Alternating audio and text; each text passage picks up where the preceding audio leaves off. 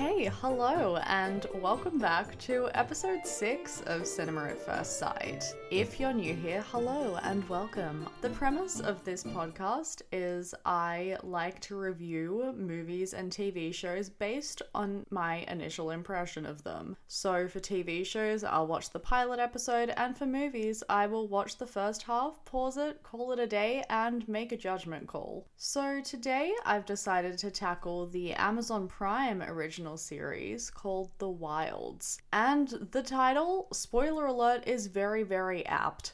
To be honest, before I watched it, I didn't really know much about it. I hadn't even really seen much advertising for it, except weirdly at the movies. Like before I'd go and see a movie, there'd be a cinema trailer for Amazon Prime Originals, but apart from that, radio silence. But I guess it's time to get into it. The first question I have for myself, the classic, is it a rewatch or is it a first time watch? This is definitely a first time watch. It came out in early December, I think, and the day that I am recording this, it is mid-December. So I'm pretty up on it if I do say so myself. And now I figure I'll just give you a low-key detailed overview of the basic plot points. So the series is about a bunch of teenage girls who are supposed to be en route to a feminist self-empowerment retreat in Hawaii called Dawn of Eve. If that name's not off-putting, I don't know what is. However, things go awry when they become stranded on a deserted island in the middle of nowhere when their plane suddenly crashes. If you're a TV buff, definitely think Lost. Or if you're into classic novels, think Lord of the Flies if it was given the 2016 Ghostbusters treatment. So the pilot begins with a flash forward to 17-year-old Leah, who is the first of 9 girls being interviewed by who we assume to be some kind of police investigators or trauma specialists post-island rescue.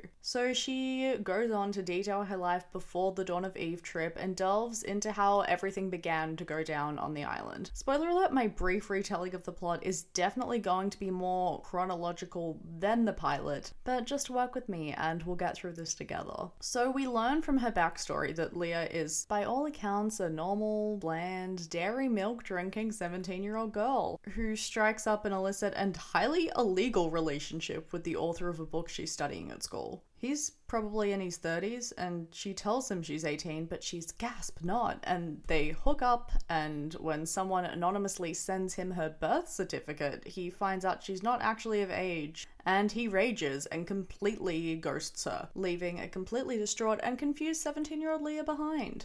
Not knowing how to deal with her teen angst, her parents decide to send her on the Dawn of Eve retreat, which brings us to the problem at hand. 9 girls board a private jet to what should be a low-key culty feminist vacay. Everyone's come in pairs except for one girl, Jeanette, which does, initially just putting it out there, raise suspicions. So Shelby, a highly religious Texan pageant queen, tries to get everyone to talk and initiate some icebreakers and get to know each other, and this is where we start to meet the rest of the main players, albeit very, very briefly. So here's everyone and everything we know so far. There's Dot, who's sarcastic and wears cargo pants. There's Fatten, who's sexually liberated but also seemingly superficial and doesn't quite understand feminism. There's Rachel, who's an elite diver and also pretty much just type A personified. She's incredibly bossy and literally weighs out her cake on an app on her phone. I didn't even know that existed. Pro tip. There's Rachel's sister Nora, whose entire personality so far seems to be that she's really smart and has a really good memory. There's Martha, who honestly is pretty bland so far, but I don't know, she seems nice, I guess. And her best friend Tony, who's into basketball and unapologetically feisty. And finally, there is Jeanette, the only girl who came alone, who is incredibly annoying and won't stop talking about Instagram and social media and how she unironically likes pink and how she really wants everyone to play Never Have I Ever. I know none of these things sound particularly annoying, but trust me, the way she says it, they really are. Then, the event we've all been waiting for, the plane crashes, and everyone starts freaking out in their own unique way. Some people pray, some people binge on cake, and some people chain smoke, to each their own. Jeanette, we find out, is severely injured, so Leah drags her to shore to try and save her. And they work out there that every one of them weirdly has knowledge of CPR, which is kind of the first clue we get that things may not be as coincidental or accidental as they seem. Jeanette then, by some miracle, wakes up and seems fine for a red hot second and apologizes to Leah, even though she's seemingly done nothing wrong. Maybe she's just apologizing for her personality, or maybe this is incredibly weird behavior. Time will tell. Dot then finds her very waterlogged phone, but chucks it in some sand and somehow it starts working again. So all of the girls take turns trying to call someone for help, but literally no one picks up. Again, clearly something weird is going on. The phone then dies, and simultaneously so does Jeanette. She just straight up drops dead. Her re-emergence was very much short-lived. They then all bury her while singing Pink's Raise Your Glass to honor her, and then get drunk on some mini alcohol bottles left over on the plane, and again honor her by playing a round of Never Have I Ever. Then nighttime hits and they all go to sleep. However, Leah weirdly hears a phone ring and finds out that it's buried with Jeanette. So she digs it up, uses it to call the one number she knew, the 30-year-old pedophiles, and he picks up and tells Leah to stop contacting him, and before she gets a chance to tell him that she and 8 other girls are stranded on an island after their plane crashed, he hangs up. It's an incredibly frustrating scene, and honestly, I'm still reeling. Leah then, in the present, asks if he ever contacted the authorities once he heard the news broke, and the lack of response we receive from the federal officers, I'm gonna take as a whopping no. God, boys are toxic.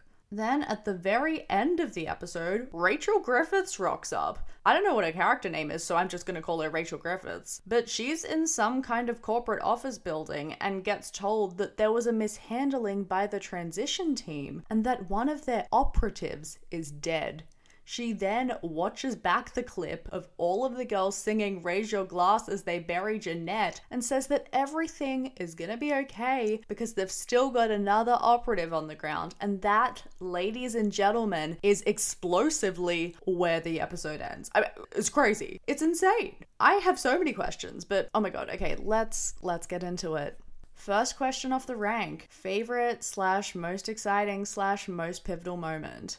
I have 3 most pivotal moments. Obviously, when the plane crashes and they're stranded on the island. I mean, it changes everything and sets up what the entire series is about. Without this crash, there is no show. It would just be a bunch of teenage girls at a day spa, which, to be honest, I wouldn't be against. And then the next pivotal moment is when Jeanette dies. I feel like that's when it starts getting real. It's definitely a sobering moment for everyone. It reminds the girls, and also us viewing, that the stakes are incredibly high. It also highlights that it's a life or death situation. Emphasis on death.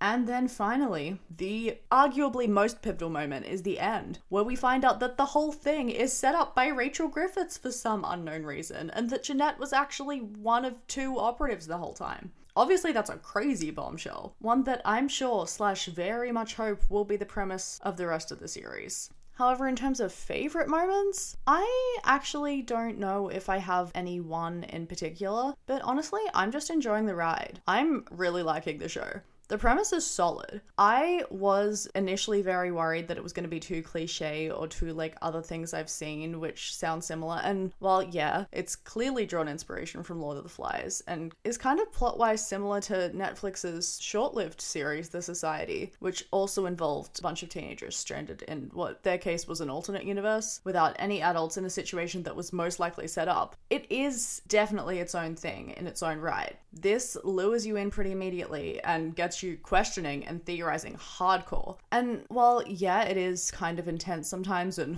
full of teen angst, it also has quite a few funny moments, which I very much appreciate. I like moments of levity to soften it because it means it just doesn't take itself too seriously, which is always good in my books. I also really think that the cast is very good. Upon Googling it, a lot of them are Australian, so part of me, I'm not gonna lie, is kind of like, okay, you wanted a bunch of young actresses and you're sourcing them from Australia. I'm right here. Why can't I be in this show? But also they're really good and I'm not begrudging their success, so good for them. Also, it has been renewed for a season 2. So, producers, directors, I'm here doing nothing. I'll send you a self-tape of me doing nothing in quarantine, because that's basically like being on a deserted island. You spot the difference, games are getting harder and harder. But moving on to my least favorite moments, or what I think has been least pivotal so far. At this point, to be honest, I don't really have any. I guess Leah's backstory of her dealing with her heartbreak doesn't seem as important as the fact that 9 girls are stranded on an island in some sort of weird corporate setup. But also at the same time, I think the show's trying to highlight that when you are a teenager, the things that you go through really do feel like the end of the world, even when you are experiencing what kind of is the end of the world. Leah even asks in her interview with the federal agents what's so great about the lives they left behind / going back to. I mean, sure, that's a very teen angst, woe is me kind of mindset, but I'm sure it's one that most 17-year-olds have had at some point, if they're incredibly self-involved. So basically what I'm saying is, even though in the grand scheme of things the flashbacks may not seem as pivotal as the major life-threatening events that unfold later, what is pivotal and important is relative, especially in the eyes of angsty, overly emotional, self-involved youths. I say this like I'm an incredibly evolved person. I was literally a teenager 3 years ago. I need to get off my high horse. But moving right along to favourite characters. At this point, everyone, except for Leah, who we've got to know more in depth, is kind of just a bunch of stereotypes chucked together on a plane, which is surely fodder for great drama to come. However, if every episode is a detailed analysis of each individual character, these stereotypes I think are definitely going to turn out to simply be a facade, and everyone will become more nuanced and complicated. But so far, based on my initial impression, I would say, I guess Leah probably is one of my favorite characters. I mean, yeah, she's whiny and clingy, but she's a teenage girl, and the 30-year-old pedophile definitely did her dirty. And, as I said, the entire first episode is about her, so we get to know her the best. So at the moment, she's one of my favorites, though I do maybe suspect that this might change as I get to know everyone else. I don't know. But at the moment, I'm going to keep her up there. I'd also say another one of my favorite characters so far, based on very initial impressions, is Shelby, the Southern beauty queen. I mean, yeah, she's kind of annoying in that she wants to bond everyone together 2 minutes into a flight, but she seems really, really nice, which kind of goes against her stereotype. You'd think she loves the Lord, she's from the South, maybe she's gonna be judgy and too Bible belty to be a decent human being, but she's actually super, super nice to everyone. So I appreciate that she's not as stereotypical as she could be. She also has 2 of her front teeth missing, so has dentures that she has to put in, which I guess the show has given the character to humanize her because, oh, look, she's got quirky teeth. She's not like everyone else. Or maybe it's just trying to compensate for the fact that the actress who plays her is incredibly pretty, so it's just trying to take her down a peg. But right off the bat, we've got something that she feels is a flaw and something she's insecure about, and I like a character with layers. Also, I think the things we're supposed to find annoying about her character, I honestly find funny. Would I want to be on an island with her in real life while she's literally quoting the Bible and singing Thy Word? Probably not, but for the purposes of televisual viewing, I'm into it. And I also guess another one of my favorite characters is Dot. We see her very, very briefly. She pretty much gets no screen time. Well, not yet, at least. But so far, she's funny and very sarcastic and kind of an icon. The only evidence of this is that while the plane is crashing, she straight up starts chain smoking. That's enough to get her in my good books. And now moving right along to least favorite characters. Again, I don't really know anyone well enough to fully demonize them, except for Jeanette. She's so annoying, like ridiculously annoying. Her character is basically just kind of a Disney Channel stereotype of peppy type 8 teenager. I know we're not supposed to speak ill of the dead, but she sucks and is someone I definitely would not want to be stranded on an island with, especially indefinitely. If someone took one for the team and murdered her, I wouldn't be surprised. But also, at the end, we do find out that she's an operative. So is that even her real personality? Who knows? Probably not. I mean, is Jeanette even her real name? Who is this random corpse? Honestly, we have no idea. Maybe Jeanette in operative mode was a goddamn delight, but in the capacity that we meet her, incredibly grating.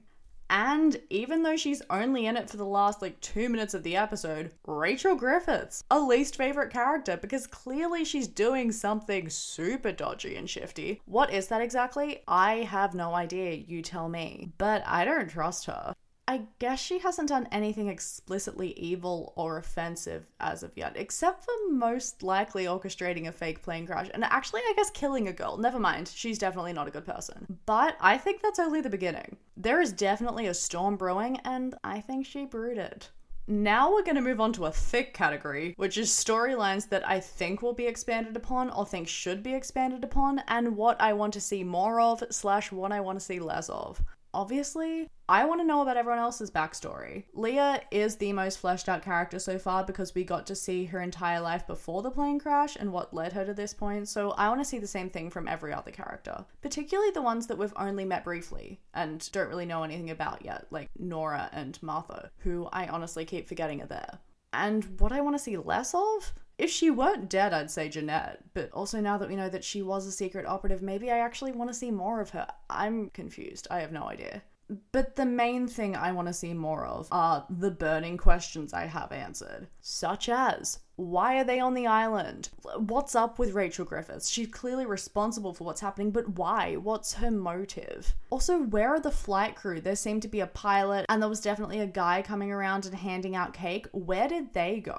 Another thing I want to know is, clearly because we see Leah being interviewed at the end, at least one of them makes it off the island, so how does this happen? And does anyone else manage to escape and survive? And if so, who? Also, are they really safe and off the island, or are the people interviewing Leah not actually federal officers or investigators or whatever, but are they working with Rachel Griffiths, doing whatever she's doing? We don't know. Are they still trapped? Is this a trap within a trap? I'm freaking myself out. I just don't know. And this is a big one. Who's the other operative? Which one of the other girls is a secret agent? At the moment, my money's on Shelby. No one can be that happy and optimistic in the face of death. Also, who knows that many scripture passages by heart? Even a priest uses the Bible as a prompt. And my final question isn't really as important, I guess, but who sent the 30-year-old author guy Leah's birth certificate? I mean, it could have been someone at school who somehow knew about the two of them hooking up, or was it Rachel Griffiths or someone on her team? Did they send it to him to get him to break up with her and send Leah spiraling so that she could be a part of whatever operation they're working on? I feel like maybe that's a bit far-fetched, but there are 9 episodes to go, so who knows? Actually, 9 episodes and probably 10 more after that because it has been renewed for a second season, so anything could happen. Now we're moving on to most problematic moments. I do have a couple of things written down about the character of Fatin because some of what she says is a bit problematic. For instance, I touched on earlier that she said she doesn't, quote, believe in feminism because, in her words, apparently feminists say that she can't be a girly girl, but she thinks that that would make her more of a feminist because that means she's twice the girl. I mean, obviously everything is wrong with what she just said. Excuse the rant I'm about to go on, but performing gender in accordance with traditionally feminine traits and ideals doesn't make you more of a girl, nor does it make you less of a feminist. You can reject or adopt whatever traditionally masculine or feminine traits you want and identify as whatever gender you want, and none of these have any impact on each other. You can do or not do all of the above and still be a feminist because the literal definition of feminism is just the belief that men and women are equal. Thank you for listening to my micro rant on gender v biological sex and the 21st century landscape of intersectional feminism. Fatin also makes the assumption that Dot is a lesbian because she's wearing cargo pants, and then Dot has to defend herself by saying that she's only wearing them because she's a fan of Storage. Okay, 1, that's iconic. A great line, another reason to love Dot. And 2, again, obviously, wearing clothes that society's deemed to be traditionally masculine or traditionally feminine has no impact on the gender you identify with, nor your sexuality. In fact, gender performance and sexuality are 2 completely different things and are on completely different spectrums. I'm going to stop ranting now and call it a day, because saying all of this, do I think that the show is actually remotely problematic? Definitely not. I don't think that the writers hold these ignorant views regarding gender and sexuality. I just think that they're writing a certain character's flawed viewpoint, one that is certainly shared by many other uneducated people in real life. Also, these lines are said in a comedic context, and I'm not too up myself and uptight to not see that. So the fact that Fatten's wrong and being problematic is definitely a point of comedy, because laughing at the stupidity of others is always a good time. And now we're moving into defining what category of viewing The Wilds falls into. The three I have are trash, meaning it's terrible, there are no redeeming qualities, I want to turn it off. Treasure, meaning that it's genuinely good and I'm enjoying it and I don't feel remotely bad for enjoying it because it is well made. Or guilty pleasure, meaning that I'm into it but I'm embarrassed to admit that I'm into it because it's kind of trashy. I would say that The Wilds, at least based on this pilot, is kind of teetering between guilty pleasure and treasure at the moment. I feel like this series could go either way, to be honest. As it progresses, the status will become more clear, because it could get better and more intriguing, or it could pull a Riverdale and jump the shark and become trashier and trashier. So I think time will tell. But as of now, it's kind of in between, but leaning more towards treasure, because I'm lured. Like I said, like The Society, but way less vague, and with a more detailed character focus, which I definitely prefer. I have a lot of questions that I am way more optimistic will actually get answered in this show. And now, viewing style. Who would I watch it with? Where would I watch it? Who would I not watch it with? And basically, what is the least and most ideal viewing circumstance? I would say that The Wilds is pretty broad. I probably wouldn't watch it with a young audience because I could see that they could either be a bit confronted or afraid because there are some adult themes, like for instance the fact that their plane crashes and they're stuck on a literal island. Or B, someone younger might just be a bit confused and not really pick up on the nuances of anything that's going on. But apart from that, I can kind of imagine watching this with any audience. I'd watch it with my parents, which I did. I watched it with my dad. Or I'd watch it with friends, or I'd watch it alone. It's really ideal in any circumstance as long as you're I'd say 14 and over. So, will I keep going with the rest of the season? Definitely. 100%. I'm hardcore lured. As you already know, I have a lot of questions that I would love to see answered, or at least love to see starting to be answered. My major problem with The Society was that by the end of season 1, I knew pretty much exactly the same amount I did when the show started, which was absolutely nothing. So while I don't expect The Wilds to neatly tie up every single question I have, especially considering it has been renewed for a second season, I would love for it to address them and clear up some things, or maybe even prompt more questions as we find out more and more. Basically, I just want there to be some sort of takeaway and plot progression. So long story short, yes, I will definitely be continuing. And at this rate, I see myself knocking over the whole first season in a day. Maybe 2 if I'm feeling wild and decide to sleep. Oh my god. I'm sorry about the unintentional pun. Actually, no, I'm not. That's kind of iconic. And in terms of giving this show a rating out of 5 based on the pilot, I'm gonna say a 3.5/4. There's definitely room as the series progresses for it to become a 4. It's kinda really good. It has an interesting plot, yes, with elements we've certainly seen before, but there's enough new stuff and character intrigue going on to make it its own thing. It's also not just a straight up tense drama the whole time. There are definitely lighter and more comedic moments, and I'm very much into it. I want to see what happens, and I think you should too. So if you have an Amazon Prime subscription, give it a red hot watch ASAP. And that is pretty much all I have for you. Thank you so much for listening to more rants than I was expecting to go on in this episode, so thank you for sticking with me. And I will talk to you next week when I review something else. I don't know, you and I will both see. Bye.